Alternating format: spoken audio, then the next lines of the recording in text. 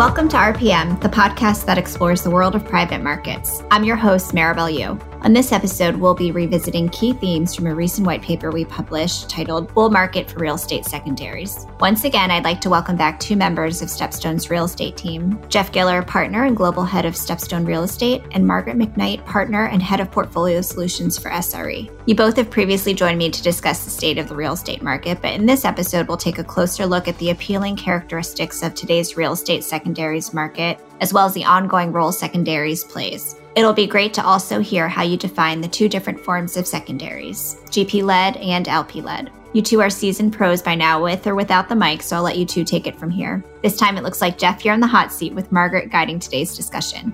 Thanks, Maribel. Yes, I get to ask the questions today. So Jeff, I think the second time you and I crossed paths back in the day, your team was pioneering some of the first ever secondaries among real estate funds, and I was at another consultant. You guys were asking about potential investor interest. Sound familiar? I think we still have the same essential job descriptions. Anyway, the two of us have been in the secondaries business since it started and have seen quite a bit of evolution. Before we get into that evolution, I have to ask about the title of the white paper. With all the perspective you have, why do you think now is special? Why do you see a bull market for secondaries?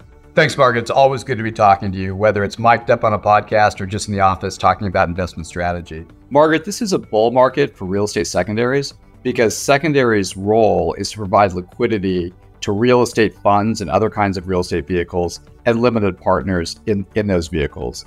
Right now, the market is exceptionally liquidity constrained because values have dropped following rising interest rates and sellers aren't willing to sell at the current market pricing. So transaction volume has pretty much ceased in the market. Therefore, there aren't distributions going to LPs, so they become liquidity constrained since they're not getting distributions. At the same time, debt's coming due in funds and other real estate vehicles, and the amount of refinancing proceeds that are calculated off higher interest rates are lower than loan payoff amounts. So GPs need liquidity to help pay down existing principal balances. What's really interesting about this time and why it's an attractive buying opportunity is because unlike in the post-GFC period, there's not operational distress in the assets. The recession that everybody thought was coming has yet to emerge, and property fundamentals are actually very strong. Rents keep rising, occupancy levels are high, and we just don't see the kind of distress we had in the post-GFC era. So the issues are all capital markets related and capital structure related. If you can solve the capital structure issue through a GP-led secondary, then you've de-risked the investment at the time you close and don't necessarily have to live with operational distress in the asset afterwards. So it's a really attractive environment to be investing in secondaries. So the flow is starting, right? You're starting to see at least a trickle of transactions that are pricing at what, are likely to be similar to the post-GFC levels? It's just starting. We're just starting to see market activity. In the GP market, as I'd mentioned, the need to pull in liquidity to address funding gaps with maturing debt happens as debt matures. And even after the debt matures, there's always a dance to go through between the lender and the manager to work out the property and maybe buy more time. And then once they get to a point where they'll negotiate a payoff amount and maybe go through extended timing and the GP has to line up refinancing, then there'd be an opportunity for GP-led secondaries investors to come in and provide capital to the funding gap. But that really occurs at the time and after debt matures. And we've seen in 2023 as kind of the beginning of a big wave of maturing debt. We're starting to see transactions in the GP market pick up.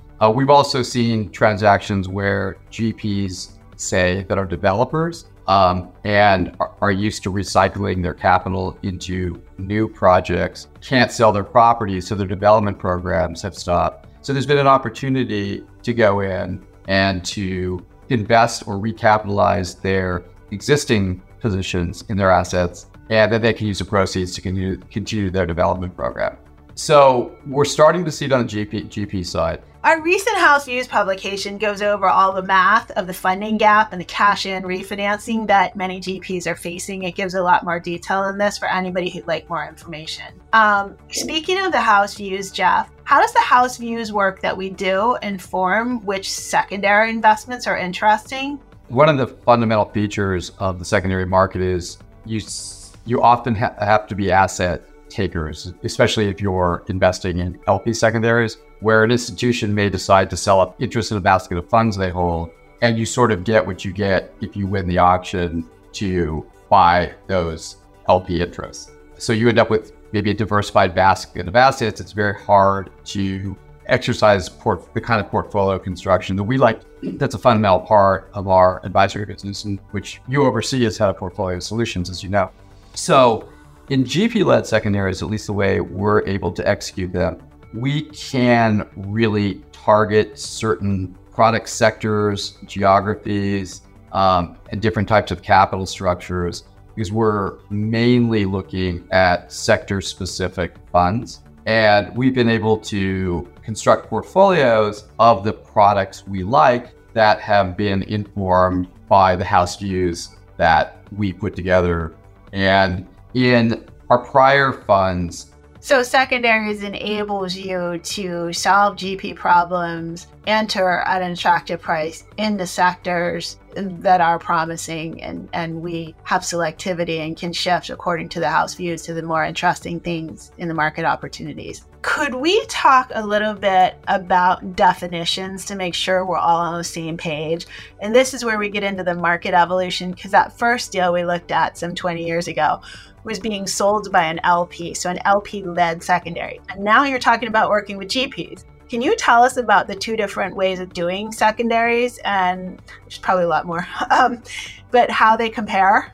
Yeah, look, we as you know, we started off focused on LP-led secondaries back in the 2005 to the GF period to the GFC. And what we found about the LP secondary market is it's almost always auctioned. It's a very competitive market, that you're buying the interest from the LPs and you're owning that interest, and that transfer does nothing for the GP. So they either can't or won't spend the time to help you understand the assets and give you the data. And then once you made the acquisition, you own a minority non-controlling position in a fund. What we found during the GFC is that that opacity, not really knowing what you owned and not having any control when things go bad, and not all GPs always do what's in the best interest of their investors during those periods, that we started looking for a better way to approach the market. So having had a direct real estate background for 25 years of my career prior to entering the secondary market, I was really focused on figuring out how to take the best of direct investing and more indirect secondary investing. And we were exposed to a lot of funds that needed recapitalizing during the GFC for the reasons I gave earlier, because their debt was maturing and they needed to pay it down and deal with funding gaps. Our objective was always to get access to existing seasoned assets at discounts to their fair market value. And we determined we could do that by recapitalizing funds. But if you're working with the GP instead of the LP, and the transaction's important to the GP, then you can push to get all the information you need. So you can underwrite the assets in the funds as if you were buying individual assets. So you get rent rolls, operating statements, debt documents. You can do due diligence on the manager. If you're buying the position from the LP, you never get any of that information. It just doesn't happen. The other thing we decided we wanted was control. So we set up our GP-led secondary deals, recaps and other types, to have control positions, really like joint venture-like control, or at least major decision rights, so we could control our destiny at our exits. And the other aspect of GP-leds and LP-leds that are different is that GP-leds tend to be less competitive. We bought very few of our GP-led deals in auctions.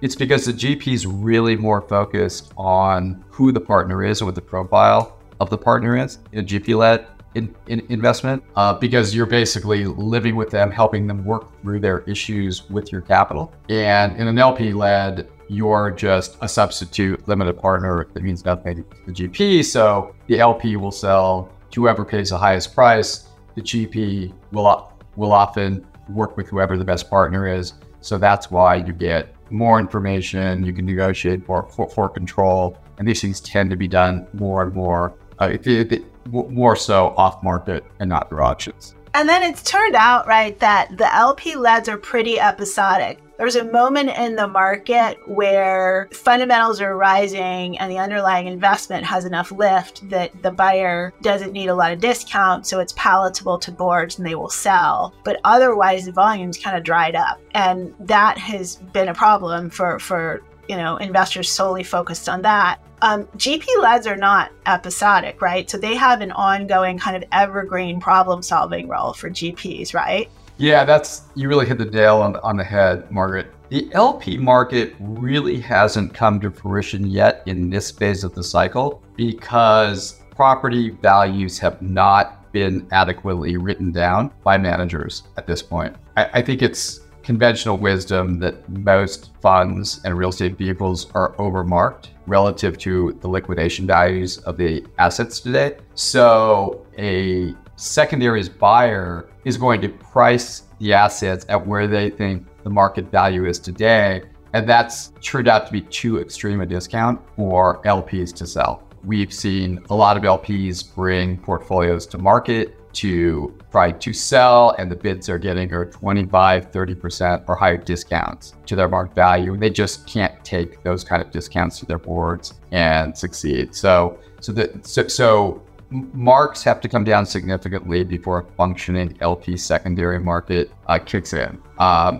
With respect to GP-leds, they happen earlier because, as I said previously, the GPs are trying to deal with their maturing debt as it arises. Lenders are largely out of the market right now, so getting loans is difficult enough. But if they get them, they're going to be underwritten on a very conservative basis, with lower debt service coverage ratios, lower loan to value ratios, and cap rates have increased along with increasing interest rates. The loan sizes are just going to be much smaller. So the GPs are going to need to seek a recapitalization to bring in new capital in order to fund the gap between their current loan payoff amounts and the new refi proceeds they could pick up. So that's really catalyzed the GP-led secondary market.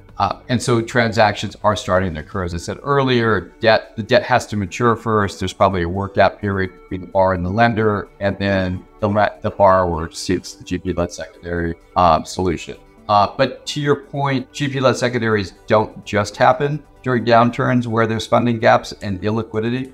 We started our GP-led secondary program post-GFC, really dealing with illiquidity and funding gaps. And as the market matured, we found all kinds of other needs that GPs had for our capital.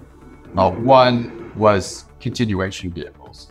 Funds would get to the end of their life. Some of the remaining assets might still have some value creation potential. The GPs would want to continue with the assets and take them to the next level. The LPs were seeking liquidity.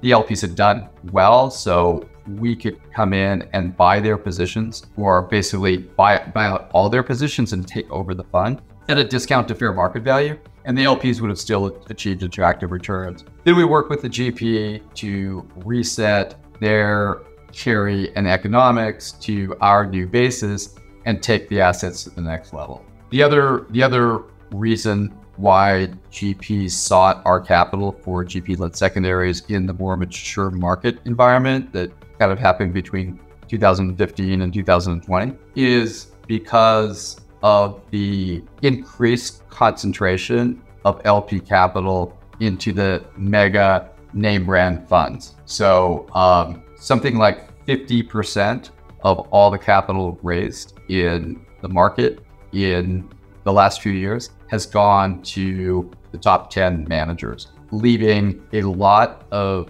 very good small and medium-sized managers out of the market. But we've seen these great managers having failed fundraisers or fundraisers that never got off the ground, but they own strong existing portfolios. So we could go in and we could recapitalize those existing portfolios, and they could use the proceeds to continue their investment programs. And oftentimes we'll add additional capital that we control. We make the investment decisions along with them so they could expand their portfolios. So that became a really strong catalyst for GP-led secondaries in the more mature market environments. So GP-led secondaries tend to be highly structured, negotiated transactions that can solve a variety of problems for GPs over time. There's clearly a volume of GP-leds, and we're at the leading edge of a really interesting period because they solve two problems. They fix the GP's funding gap, which allows them to retain promising assets through to better days, and they enable LPs to get desired liquidity. So this gap capital is valuable and scarce, which is increasingly being demonstrated by attractive pricing and structuring with downside protection. And again, the problem is coming from the capital markets, the jump in interest rates, not the fundamentals. So GP-leds can provide access on very favorable terms to assets with attractive outlook. All in all, conditions are favorable for a bull market in real estate secondaries. If you'd like more information, including copies of our secondaries white paper or our house views, please reach out to us at SRE Market Research at stepstonegroup.com. That's SRE as in Stepstone Real Estate. Thanks, Jeff. Always a pleasure. And thanks to our audience for listening. Thanks, Margaret. I really enjoyed the conversation. Great discussion on how secondaries can provide much needed liquidity to real estate managers and their investors in this liquidity constrained environment. Thank you both for joining me on this episode at RPM. Visit us at www.stepstonegroup.com. RPM is available on Apple Podcasts, Spotify, Stitcher, and other podcast platforms.